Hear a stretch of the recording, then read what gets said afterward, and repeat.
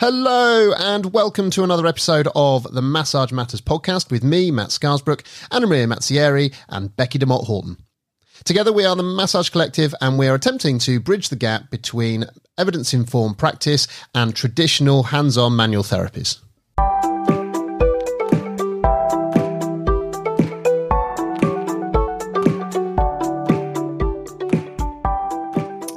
Today, we're taking a slightly different tact. We are hosting Jack March, who is also known as Rheumatology.physio, if you want to look him up on the internet, which I highly suggest that you do. Jack is a physio and he specializes in rheumatology, which is a range of conditions that we are likely to come across in the clinic reasonably regularly, and it's up to us to either be able to identify the red flags associated with it and refer on, or to be able to support that client in their treatment in the best way possible. And being that we are by no means experts when it comes to this, we thought we'd go to the expert. No pressure, Jack.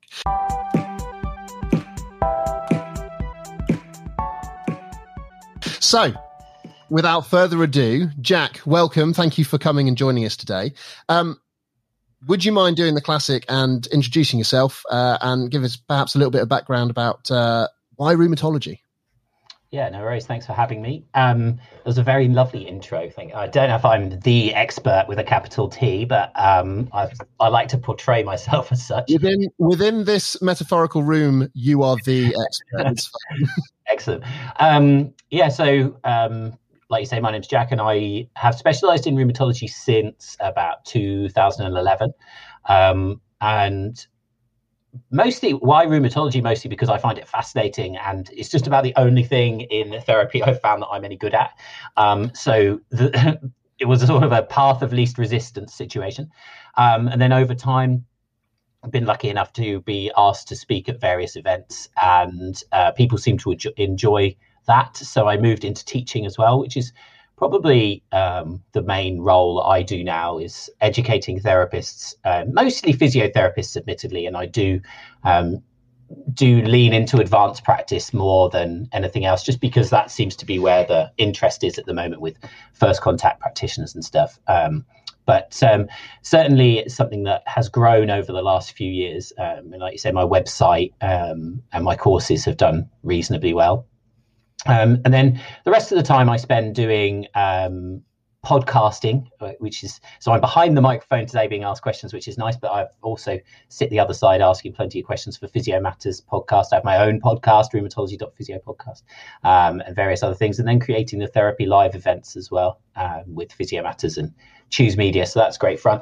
And then clinically, I do some second opinion work with regards to patients. So your typical patient that would come and see me has seen maybe a physio in private practice and they are wondering whether they have an underlying rheumatology condition. They send them to me and I provide my opinion on such, is usually what I get up to. So I have quite a varied role. It's very interesting, and get to work with you guys, which is always fun.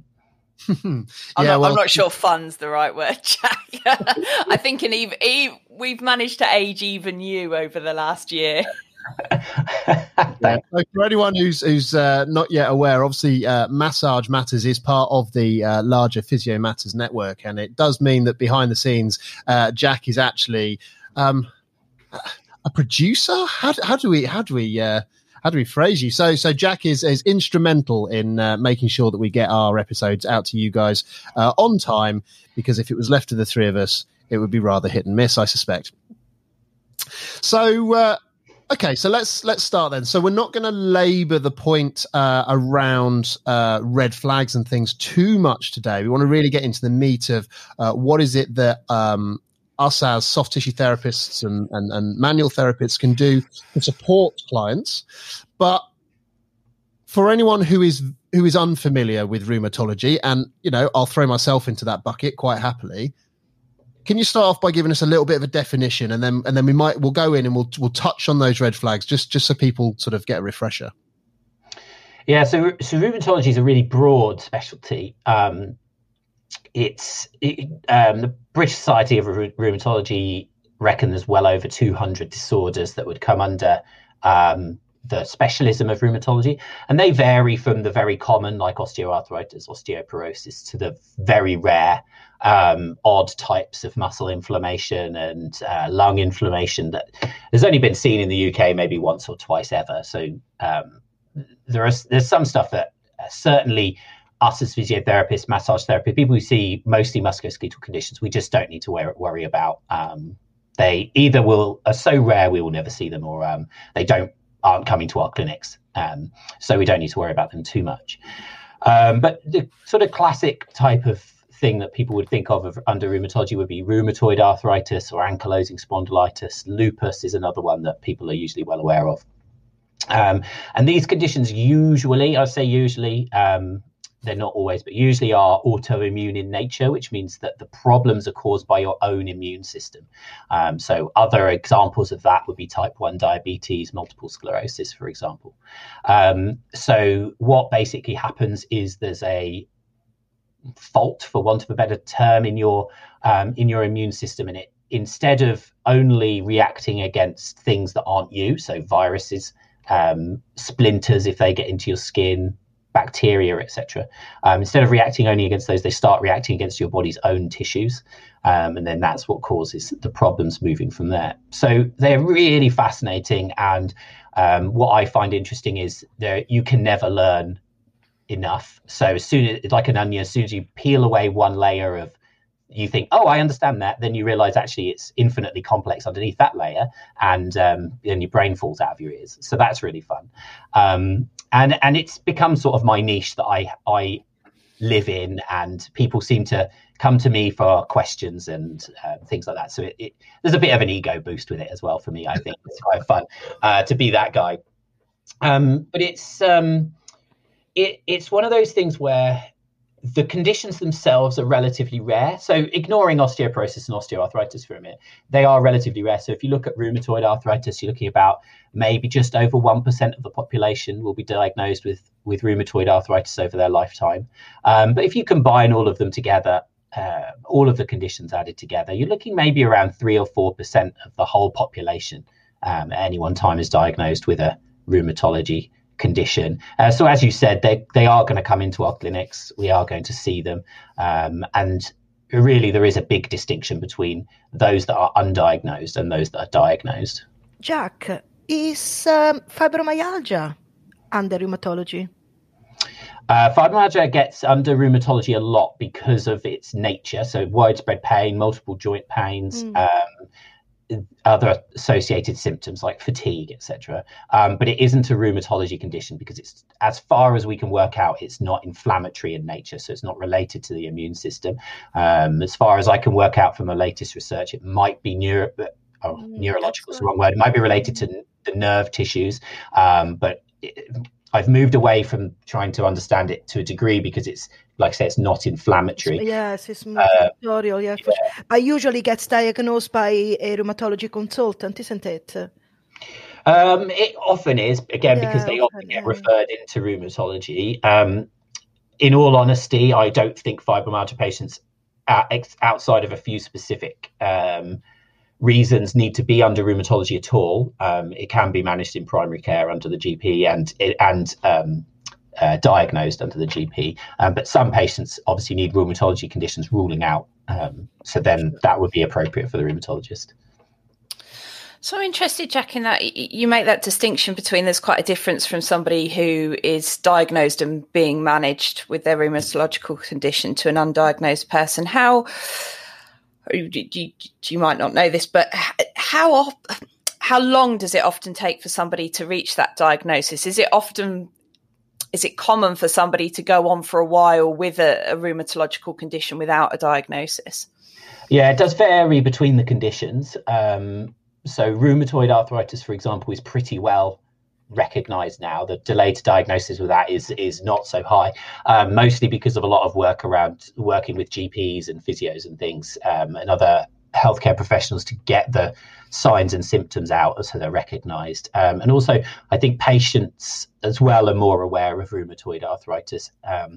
and the familial links, so genetic links, are more obvious in rheumatoid arthritis. So a lot more likely to have your mum is more likely to have had rheumatoid arthritis. So you already know when your fingers swell up that might be what it is. So that's not so much. But then when you look at more complex conditions like the inflammatory spinal problems like ankylosing spondylitis is one type, then we do get big delays to diagnosis. So in men, for example, it's approximately 6.5 years, and women 8.5 years. That's the average. Wow.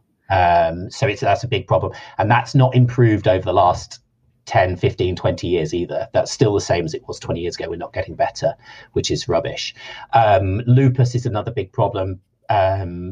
That anywhere between 2 to 20 years, depending on where you look, for lupus as well. But again, because of its complexity, and it's a difficult thing to diagnose. So yeah, there are some big delays to diagnosis. And in all honesty, I think the audience that we're speaking to with massage therapists, I don't want people to feel like it's their responsibility to be picking these patients up. Yeah. Like I said at the beginning, I speak to a lot of advanced practice, so first contact physios, extended scope physios, etc. And these are complex they're not musculoskeletal diseases, they masquerade as musculoskeletal diseases. So it's something that I think massage therapists need to be aware of some signs and symptoms, but they shouldn't feel like it's definitely their responsibility to be assessing people for these in depth. But if someone turns up with some specific stuff, then they need to recognize that. Really. No, yes, certainly. But it's really, really important that because they come to us, when people have pain, usually we are the first port of call. And that's where we can pick up those signs, the clinical picture that might make us think, do you know what? This client is not improving. There are few of those signs that might indicate let's refer. And I think sometimes it's at our level that they're not referred quick enough. And that's where the problem is. But I agree with you. I agree to the fact that it's not really our responsibility, but we need to keep our threshold of referral rather low, so that we allow them to eliminate, we allow the GP or else to eliminate an inflammatory source of the pain. Yeah, for sure. And there is, if you look at we're going to get into real weeds here, but in some of those people in the inflammatory back area, they see on average around 8 clinicians before they're diagnosed. Wow. Well, so this is what I mean about I don't want massage therapists to think that they're part of the problem, because everybody is the part of the problem. It is including extended scope physio, spinal assessment clinics, those people that are supposed to be highly specialist are still missing. If people will work more multidisciplinary, I bet this was not going to happen. If we would be able to have a good open pathway of multidisciplinary communicating system, I bet that those years would be reduced. Those years before before diagnosis would be reduced. Oh, sorry, Becky. I'm going to jump in very, very quickly. I've got a couple of questions that I don't want to let slip until they're totally irrelevant, although we might already be there, because we've started to dive into some really interesting detail. But just for clarity then, do all autoimmune diseases come under the heading of rheumatology? No. Are all rheumatological diseases autoimmune? No. Okay. Osteoarthritis. No. It's really, this is useful definitions for me. The problem is what we're doing, and I say this a lot, and I want to just put this out here right now. So the problem is when you look at an individual, they're an individual, right? When you talk about medicine, what we're trying to do is we lump a lot of individuals into groups, right? Because it enables us to be better for treatment and research, right? But the problem is each human is completely unique. So if, let's say, all 4 of us developed rheumatoid arthritis, not one of us would have the same symptoms, the same same sort of process of developing symptoms and so on. We'd all get it at different ages. We'd all get different joints affected, etc., etc. So the problem is if you go, is everything autoimmune? Then you go, well, actually, you name a condition or a medical problem in the whole sphere of medicine that does not involve the immune system. There aren't any, right? So the problem is I say no, that's incorrect, but that's because I'm trying to go, from our understanding of an autoimmune condition, where are we putting that on that as a definition? So like I said, osteoporosis, for example, is not an autoimmune condition, but bone turnover is related to inflammation. So technically, there are some autoimmune issues with it. So it's too complex to well, there's really. There's also obviously a distinction between inflammation and autoimmune. Correct. Inflammation. So, okay. So then the other one, which I think is probably more relevant to us as certainly in the soft tissue therapy area where you're looking at rehabilitation as well. So I actually didn't realize that OA, so osteoarthritis, comes under rheumatology. In my head, OA is distinctly separate from RA, rheumatoid arthritis, and can be treated quite differently. And I think one of the things we're going to come on to a little bit later is sort of posing you the question, when we're working with someone with rheumatology conditions, are we helping them manage, or are we actually helping them rehab? Are they getting better, or are we trying to remain at least not getting worse?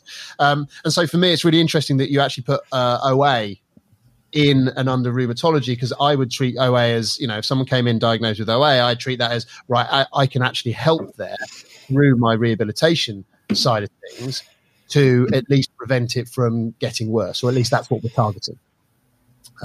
So I just wanted to make that point early on, and I want to come back to that then. So, Becky, sorry, you were going to jump in with something. No, I was going to say, so I'm really glad you said that, Jack, about it's not massage therapists' responsibility to, or the fault isn't necessarily with massage therapists, and we can't be expected to pick these really complex conditions out, because I think that's really important to say to therapists. But what we do, and speaking to Anna's point, have a real responsibility to do is to know when something is outside our scope of practice and actually when we need to refer someone. So do you want to just, as Matt said, we don't want to labour it too much, but very briefly, if you put yourself in the shoes of a soft tissue therapist, if somebody walked in your door, what would ring alarm bells for you that you'd want them to go and see their GP? Yeah, I'm going to caveat that with I teach for an entire day on this subject, so yeah, this I get really that. So the things that I think people really need to really be aware of is what inflammation looks like. So it always surprises me to a degree when I ask this question that people are unaware of what inflammation looks like, because I would challenge most people to have never been injured. At least they will have hurt themselves, and the same process occurs. So if you think about what would happen if you sprained your ankle, it would probably get swollen up, it would probably be red, it would probably be painful, and it would probably be quite hot, right? So if you see someone whose joint looks like that, or anywhere really, because you can get it in the soft tissues as well, if that's what it looks like, then you need to be wondering why that happened. So if there's a clear mechanism of onset, so they sprained their ankle because they rolled over on it, fine. And that was a few days ago, absolutely fine. If they go, oh no, it just happened and I can't think of anything that did that, that's when you need to go, okay, that's twigged something in my mind. So that would be the first thing. Then the second thing would be to do with spines, really. So spines don't swell, go red or hot or anything like that. So what you're looking at is, okay, what symptoms of this is this person coming in with? Much like I'm sure that you would say if someone's got real raging leg pain associated with their back pain, or pins and needles, numbness, that kind of thing. So it's a little bit more difficult with these conditions, which is why they get missed a lot. But we're looking for symptoms that are much worse in the early morning. So people waking up and their symptoms being worse for at least 30 minutes in the morning. Associated spinal stiffness. So if they're reporting that they're very, very stiff in their spine with a reduced range of motion, that's another indicator. A significant improvement with anti-inflammatories is another one. Better with activity and not improved by rest. So hopefully the listeners will appreciate that that's the opposite to what you would normally see with injuries. Let's say to go back to my sprained ankle analogy, it would be very rare to sprain your ankle and then it'd be better walking around and not better when you raise it up on the sofa. Like that just doesn't happen. And also waking in the night with the pain, with the specific symptoms that they're getting. So those things can give you quite a good indicator with regards to spines. And then, like I say, we could I do talk all day about it. So yeah, there's quite a lot more nuance to that. But again, it's like we said, it's hard to say where do massage therapists role in that, because I would say to people, if you don't know the nuance of how it's presenting, then you're going to miss quite a lot of them. But then massage therapists aren't working in spinal assessment clinics in this advanced role, so that's not their job. It's out. I think it was Anna said it's outside of your scope. But those more barn door cases, I think, is where we can make a big difference. And do you want to just touch on why it is so important that people get an early diagnosis with rheumatological conditions? Yeah, so delay to diagnosis in the rheumatology conditions is basically linked to a worse outcome in pretty much any measure you can think of. So you name a measure, it's worse if you wait for the diagnosis. So pain levels, medication use, imaging, work status, depression, obesity, activity, you name it, it's worse. So it is very important. I think the thing to remember, especially for this audience, is that if people's symptoms are more subtle, so you're more likely to miss them for obvious reasons, that indicates that their disease is likely not to be so severe. So like I say, it's those really obvious ones, that's not the right word, is it? But the really ones which have a lot of swelling, a lot of redness, a lot of heat, that kind of thing, they are going to have worse disease, so they definitely need to be treated earlier. Whereas the more subtle ones, I hesitate to say you can get away with it, but it that is the truth. Really, is they're more likely to have a less severe disease.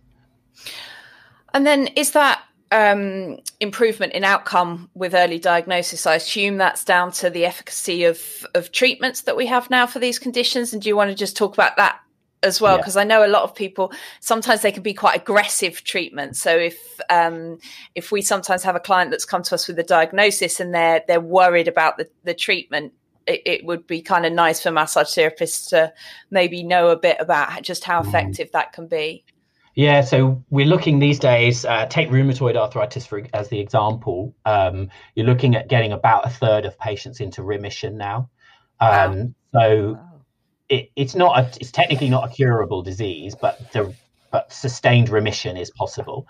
And that is, like you say, they really hit them hard with medications. And it's a difficult thing when you first get diagnosed, really, because a lot of the medications are scary. So some of them are have been used in the past to treat cancer, for example, and you get a lot of steroids. The doses are very high, but the idea is to, as I said, get the inflammation down as quickly as possible, because that makes it more likely to go into remission. So you really hit it with everything to try and bring it down. It's far easier once it's down to keep it down. So medication really, it's easiest to say every patient is going to require quite significant medications, at least in the beginning. It's probably slightly too, I'd go 99.8% are going to need that. There is always the outlier in medicine that doesn't, but it's, there's no way any of us, me particularly as well, would say that to anybody that they're not going to need medication. It might well happen, but it's so rare that it's, it's difficult to say that. So medication is absolutely vital. And it's one of those things where the benefits do outweigh the potential side effects. And what I often say to patients is that the side effects in the short term, they might not be very nice, but actually we're looking at managing the symptoms so that their function is retained for 20, 30, 40, 50 years. These patients that are coming with rheumatoid arthritis and ankylosing spondylitis, they're young. It's young people's disease. They're in their 20s, their 30s. We're hoping they're going to live to 90 plus, etc. and they're going to have to live with it for a very long time. So you want to get those symptoms right down, really. And then other things are pretty effective. So exercise is pretty good.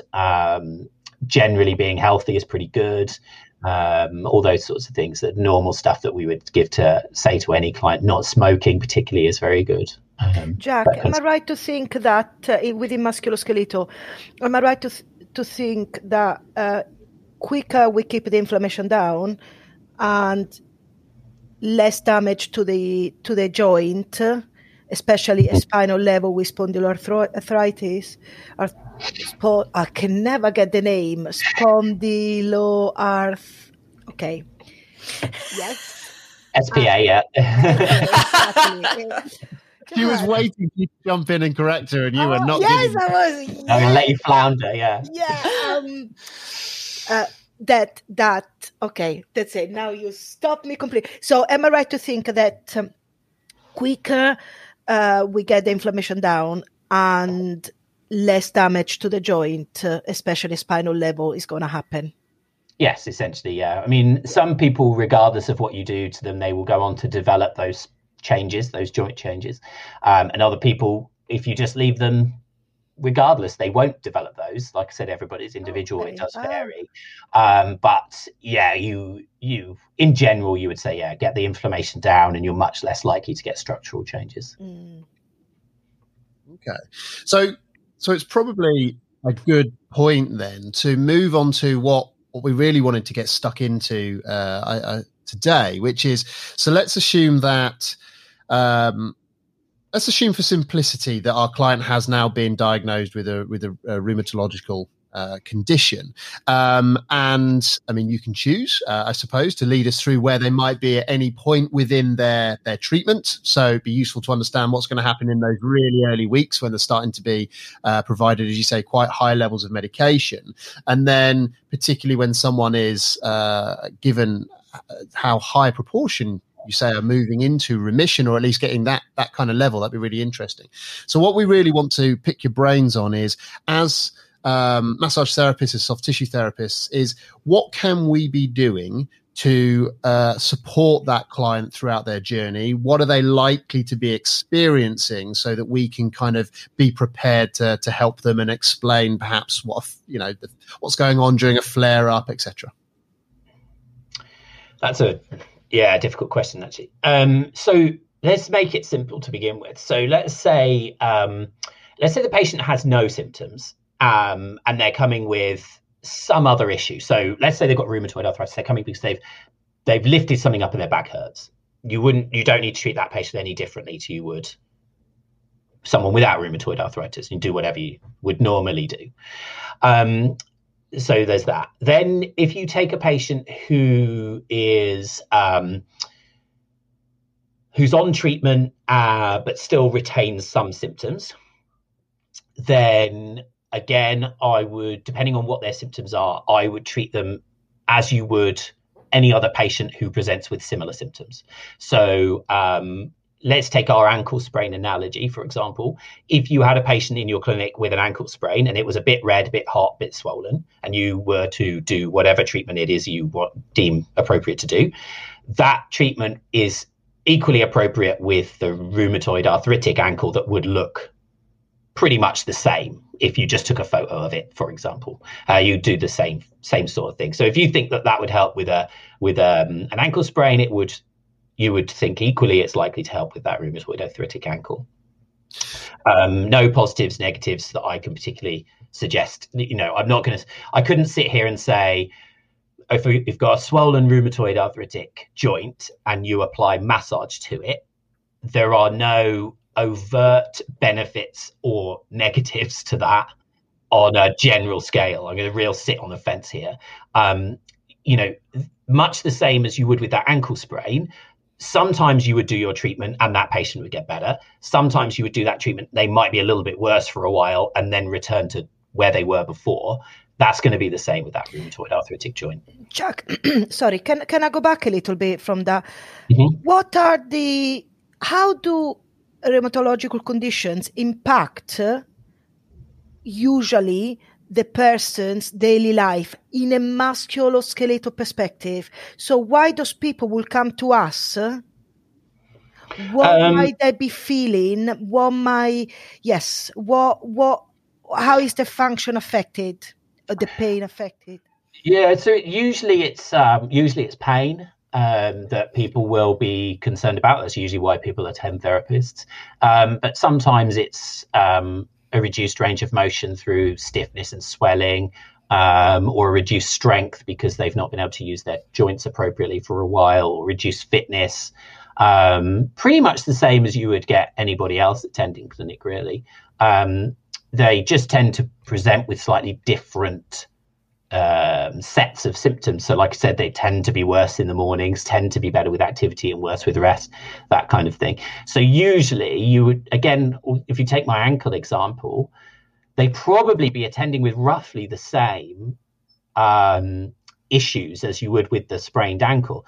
The difference is going to be the longevity of it and the fact that there was no mechanism of onset, really. So it's probably swollen, it's probably stiff, it's probably painful. And they want it to be less painful, stiff, and want to be able to use it better.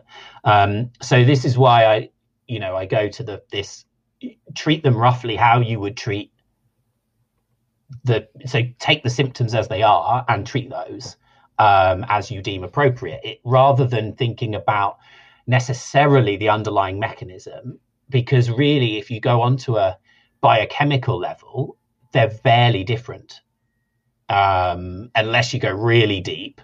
And I can talk to that if you wish, but it's probably well outside of the scope of today. But what I often say to people on my courses is, from a clinical point of view, there's barely any difference.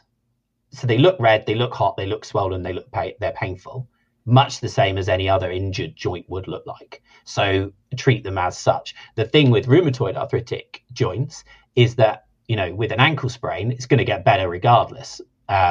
People don't have ankle sprains for 5 years. Now, they get associated problems, but you don't have that initial swelling, pain, redness for 5. But rheumatoid arthritic will, or can. So there's a longevity difference. And I think that certainly with soft tissue therapists and massage therapists, you have to be honest with the patient and you have to be honest with yourself that if after, I'd say 1, but give it 2 treatments, if it's not making any difference, it isn't going to. It's not like, let's leave it 3 weeks and come back and try again. No, there's no point. You're kidding everybody if you think that's what's happening. So there is some difference there. And personally, I would say 1, because I think that the differences between techniques are not sufficient in my head to say you're going to make a big difference with one versus another.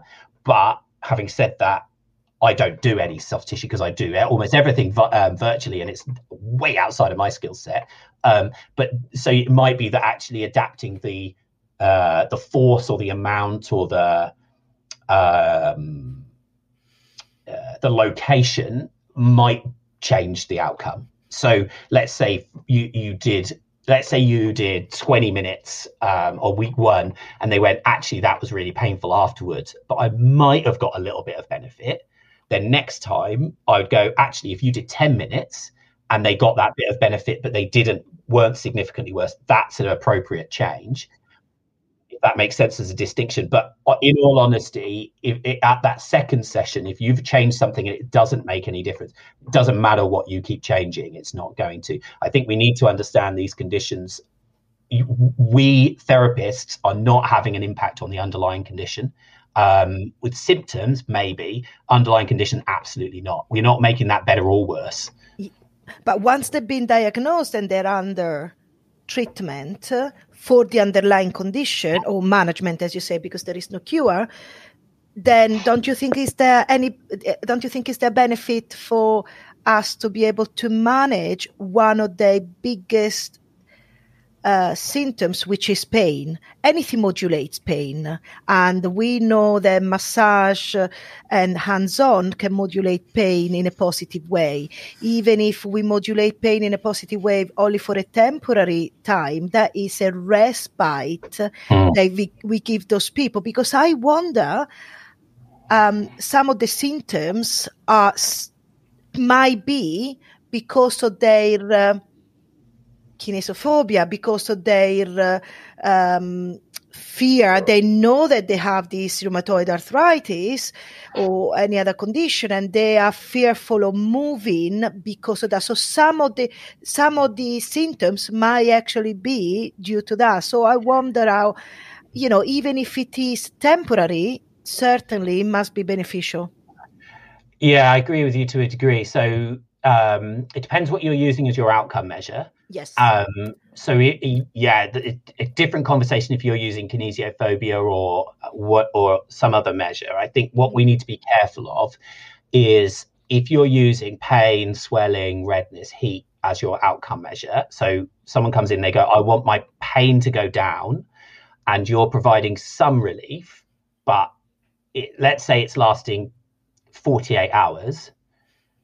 It's not sufficient in my eyes to keep seeking that treatment. So because it's not affecting the underlying process, and you have to think about so you might get 48 hours of improvement, right? But what's the cost to the patient for that 48 hours? And if they've got, let's take a patient who has unlimited resources, unlimited time, and they're keen to get that 48 hours of relief, fine. All bets are off. You go for that. But in patients who, they have to take time off work, or it's costing them money or something like that, 48 hours in these conditions is not sufficient. It's not, because they're going to have to come over and over and over again, and it's not going to change. Correct, Jack, but this is only true if you are using one intervention.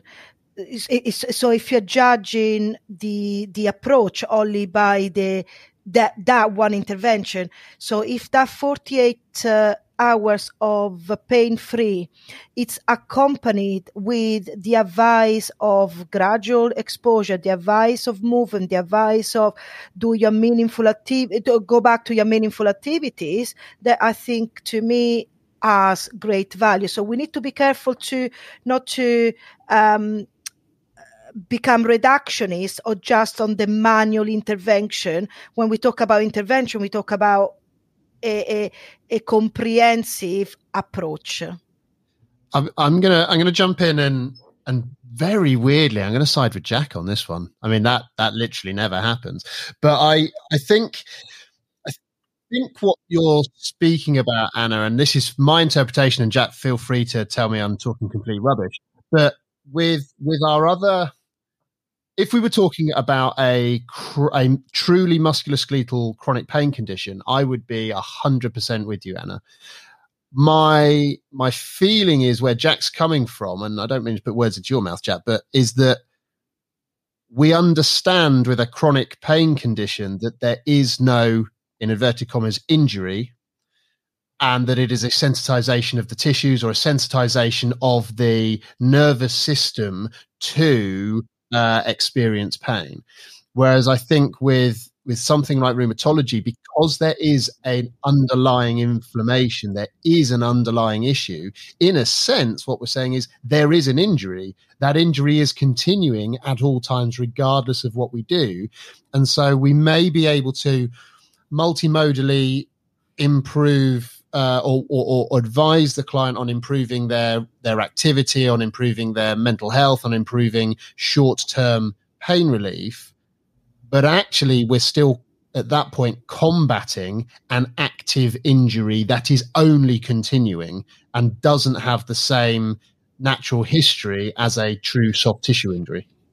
For sure, but that's why you only approach management only when they've already been seen and they're already under. So we're talking about management, not treatment. So if the client says, actually the 48 hours allows me to be able to go for my walk or to be able to play with my grandchildren. And I put a great value on that, my 48 hours of pain-free and better movement. I think there is great value there. Yeah, and I'm not saying there isn't great value in that. I think what you have to offset what are they gaining out of it versus what is the cost to them. And, you know, as with the greatest will in the world, with almost all of the audience are going to be in private practice, aren't they? And patients are going to have to pay for this. So there is that. And I used 48 hours as a real arbitrary a number. And I would suspect that with massage therapies, any physical therapies really, and even to a degree exercises, that actually you're going to be looking at way less than that. So I'd struggle to think of patients who I've seen in the past who have symptoms still, who are going to be even having benefit the next day after you've done it. So, and I used 48 hours because that's a good benchmark for a conversation about it benefit versus reward. If it's the next day, then it's, you know, and that's what I suspect a lot of patients are gonna have as a response. So the difficulty becomes in when, let's say you do your intervention, Anna, and then that allows the patient to then do some sort of rehab exercise program on top. That's a different argument as well. But then are they going to be able to do that or receive that enough times in a week, for example, for that rehab process to that's what we need to that's what we need to be clear. Our intervention is not only massage. Our treatment is the encounter. And in all honesty, I think if you had a rheumatology patient and you only provided them with massage, then they should not be in your clinic. And it's. But having said that, there are patients who are well off enough who, and I suspect some of you guys have them, who go, oh, I don't care what it costs. I like it. And this is where it's slightly different to the whole exercise. On the flip side, the whole exercise conversation, in that exercise takes a long time to actually create any difference, whereas with massage, it doesn't take any time, but then your extended difference out on longer term then is going to be much. And I apologize if I'm using massage as a proxy for soft tissue interventions. So whatever it is. I just wanted to clarify that it's more than what we do with our hands. It's only one part of the intervention, which is reassurance, talking to the client, active listening, and rehabilitation advice. So, and I think on the flip side of that, it's important to mention that it shouldn't be okay for people to use their hands as an excuse to have patients in the clinic to provide those interventions you just mentioned. So actually, a lot of these patients, where I'm trying to get to is, if your hands-on technique is not providing benefit over an extended period, then actually a soft tissue therapist is not where they need to be. There's going to be more appropriate therapists. Correct. However, having said that, there's a caveat that actually, if they've got a great rapport with you, then they're more likely to take on board the advice. So everybody's an individual. It's a very difficult conversation to really narrow down. Agree. And I think as long as therapists are not telling their patients or not assuming that they're creating any difference to the underlying process in either a positive or a negative, because you have to say that really, that if you're not creating a negative, you're not going to be creating. You can't create a positive either, because it works both ways. That they're not, if you said to someone, I'm going to do this, it will reduce the inflammation. That's incorrect, right? Yeah. As you said, Anna, it might reduce pain, it might reduce swelling, it might reduce heat even, but it won't reduce inflammation itself. And this is where we get into problems in more advanced clinics, is when patients think that that's actually happening, because we need them to understand that that's not the case. Because when you start to educate them about other things, if you're saying to them, this massage will reduce inflammation. And then on the flip side, you're saying this smoking will increase inflammation. Those two things butt up against each other. They don't, because there is no biological reason for massage to decrease inflammation. If anything, it would increase it, but it doesn't. So if it doesn't increase inflammation, there is absolutely no way it will decrease it. So I think that's a really important distinction for us to make here, as to what is actually happening at the tissue level. And was it you, Matt, I think, who texted me 6 months ago or something, and someone had said that they'd been told on a course that you push the inflammation around the body or something like that. That's the other thing I want to reassure people, is that's not happening. Yeah, so I think it might be a good point, and I want to come back in a moment to discuss rehab versus management from an exercise perspective, from a clinic perspective. But I think it's probably a good point to just reiterate then. So what do you see as a contraindication as opposed to a red flag? Do you see that? So if we go back to your ankle example from earlier, then there was no reason why in that, particularly in that first presentation, there's no reason why you would be concerned about the use of, say, massage in and around the area if we would clinically reason that that's appropriate based on it being a sprained ankle. We're not going to make the rheumatoid arthritis any worse. And exactly as you sort of touch on there, there's nothing to the inflammation per se and the location of that inflammation that's going to be affected by massage. So what do you see as a contraindication to, let's use the proxy, massage when it comes to a rheumatology presentation? The only contraindication really is that it's undiagnosed. And the reason for it being a contraindication is because and this would apply to me as well, is that we can't decide definitely what's causing the symptoms. So, unfortunately, there are times in rheumatology when you think that person's got rheumatoid arthritis. It turns out they have cancer, or they have some obscure fracture, or some other significant infection, for example, can happen, constitutional infections. And though that's where the contraindication lies, is treating those would be very, very bad, or attempting to treat those would be very, very bad. The real issue here is preventing them from getting care that they should get instead, or more effective care, I should say. So it really, if you've got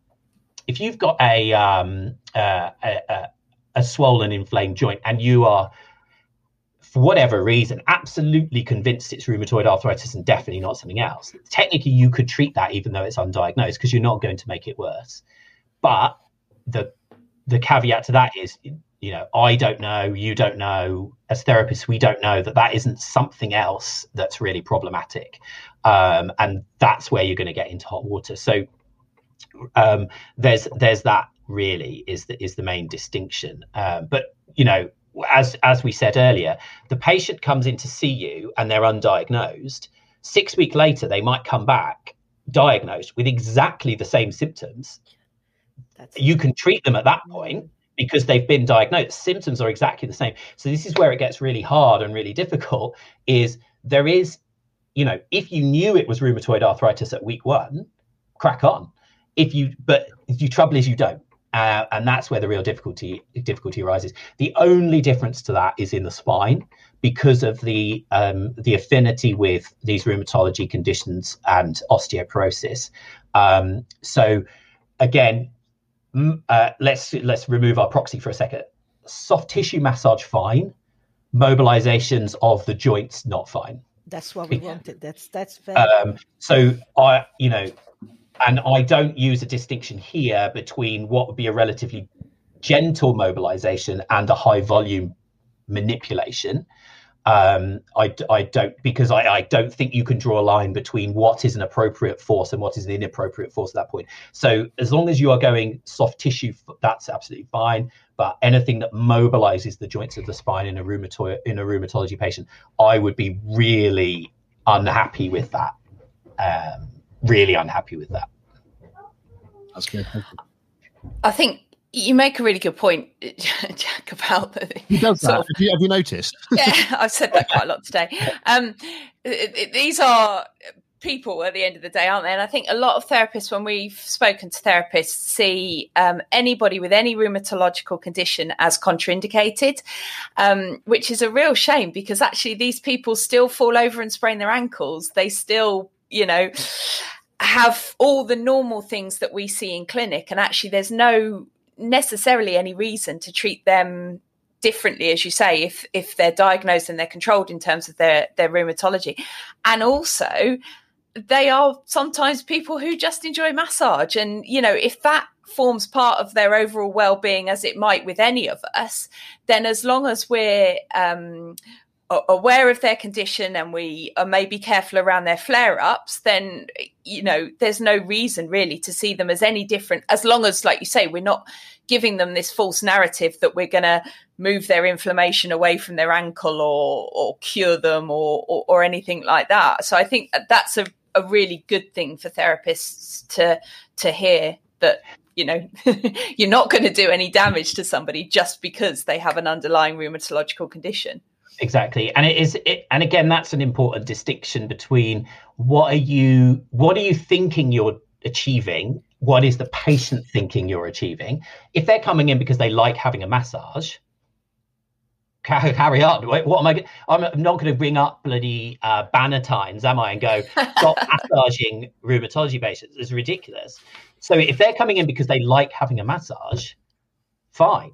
As long as they're not believing that you are altering the underlying disease process, which, in all honesty, patients that I've ever met, they don't think that unless they're told. They sometimes you get some weird beliefs and understandings, and I would gently challenge those if someone says something bizarre. But I think it's more important that you're not sowing that seed, because, as we said, the absolute last thing you want to happen is someone goes, actually, I'm going to reduce my drugs because with the massage, I'll replace it with massage. And that is a shocking situation for us to get into. We absolutely don't want to be doing that. And I know from the clients I have that have rheumatological conditions, there actually tend to be a population who are very well informed about their condition. When they've had, obviously, their diagnosis, they're extremely well informed about their condition and actually just put together their own kind of general way of looking after themselves and managing, and maybe they want massage to be part of that just because it is a pleasant experience for them when they might suffer some pain in their day-to-day life. Okay, then. So I think probably a third time lucky, I'm going to pick up on this rehab versus management thing within the clinic.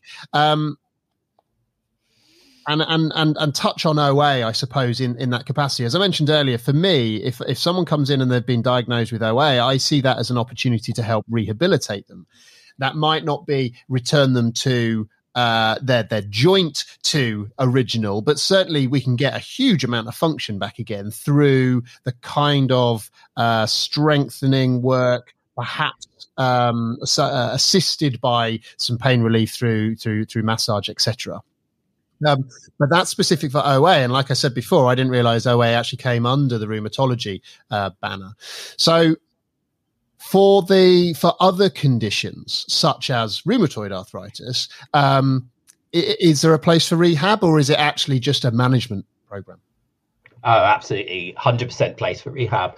And there's a lot of reasons for that, which we probably don't have time to go into today, but there's loads that can be done to improve function through all of those interventions that you just mentioned, with regards to increasing range of motion, strength, cardiovascular fitness, general health, all of those things. So I actually wouldn't, in these patients, separate out management versus rehab. I think to take Anna's point from earlier, you might be doing a management strategy which allows them to rehab, in inverted commas, but also their rehab will manage their symptoms in the longer term. So exercise, for example, there are very few situations where an exercise would improve their symptoms in the relatively short term. But with regards to the long term, then being active, let's go there with that, is far better than being inactive. So I wouldn't. I would merge them together, and I would try to set out a strategy that is both short, medium, and long term. So that probably fits into what Anna was saying with, okay, short term, we can do this, which will help you do that in the medium term, which will enable us in the long term to achieve these goals. Perfect. That's brilliant. So then what we love to do, and as our producer, hopefully you've listened to our podcast and you notice this, but we really like to introduce a theory to practice element to the podcast, so that when people are back in clinic, they've got something that they can apply immediately. So what would be, I suppose, your takeaways or your theory to practice that you'd really like to, from your position, communicate out to sort of manual therapists of all flavors? I think the first thing that I would suggest is that people understand what messages they're giving to the patient, to the rheumatology patient, when they do things. So I assume that everybody explains what they're doing and why they're doing it, and how is that going to be interpreted by the patient. I doubt there's very many situations where the patient comes in, lies down, and you just start doing whatever you're doing. It's not common, no. Not common. Maybe if they've attended for the 50th time or something, that might be the case. But so. And one of the ways that you can do this is, and I forget who coined the idea, it might be Kieran O'Sullivan, but I forget, is to say to the patient, would you explain back to me what I've just told you? And I'm not going to lie, it will take you 1 or 2 attempts at that, and you will be amazed at what people parrot back at you that they've heard. And as soon as that happens, and someone says something back to you that you go, that's not what I meant, then you know you've got to change that language, because it will be ingrained in that person so quickly. And especially if you then do something that then helps, that's almost worse, because they're then thinking this spurious reason for what you've done is actually beneficial. That's going to affect their whole outlook on the situation. So definitely that, if I would suggest anything. The other thing I would suggest is to attend the course that you guys are running, which is what with me, about rheumatology, and we could go into all of this in a lot more depth and ask questions and stuff. And I might occupy a niche, but I'm very good at shameless plugging. I can see another podcast coming up with him as well, isn't it? Series 2, Jack March, Series 2. Well, see, what I love about that is, so for you guys listening, what you can't see is the range of nodding dogs that are just going on whilst Jack was giving our theory to practice there, and I think probably some insight from that is, you mentioned, Jack, that a huge amount of the work that you do at the moment is online. And so as much as anything, the language you use has to be bang on, because there is a limitation to the amount of sort of body language that can be interpreted and that adds to the total understanding from the client.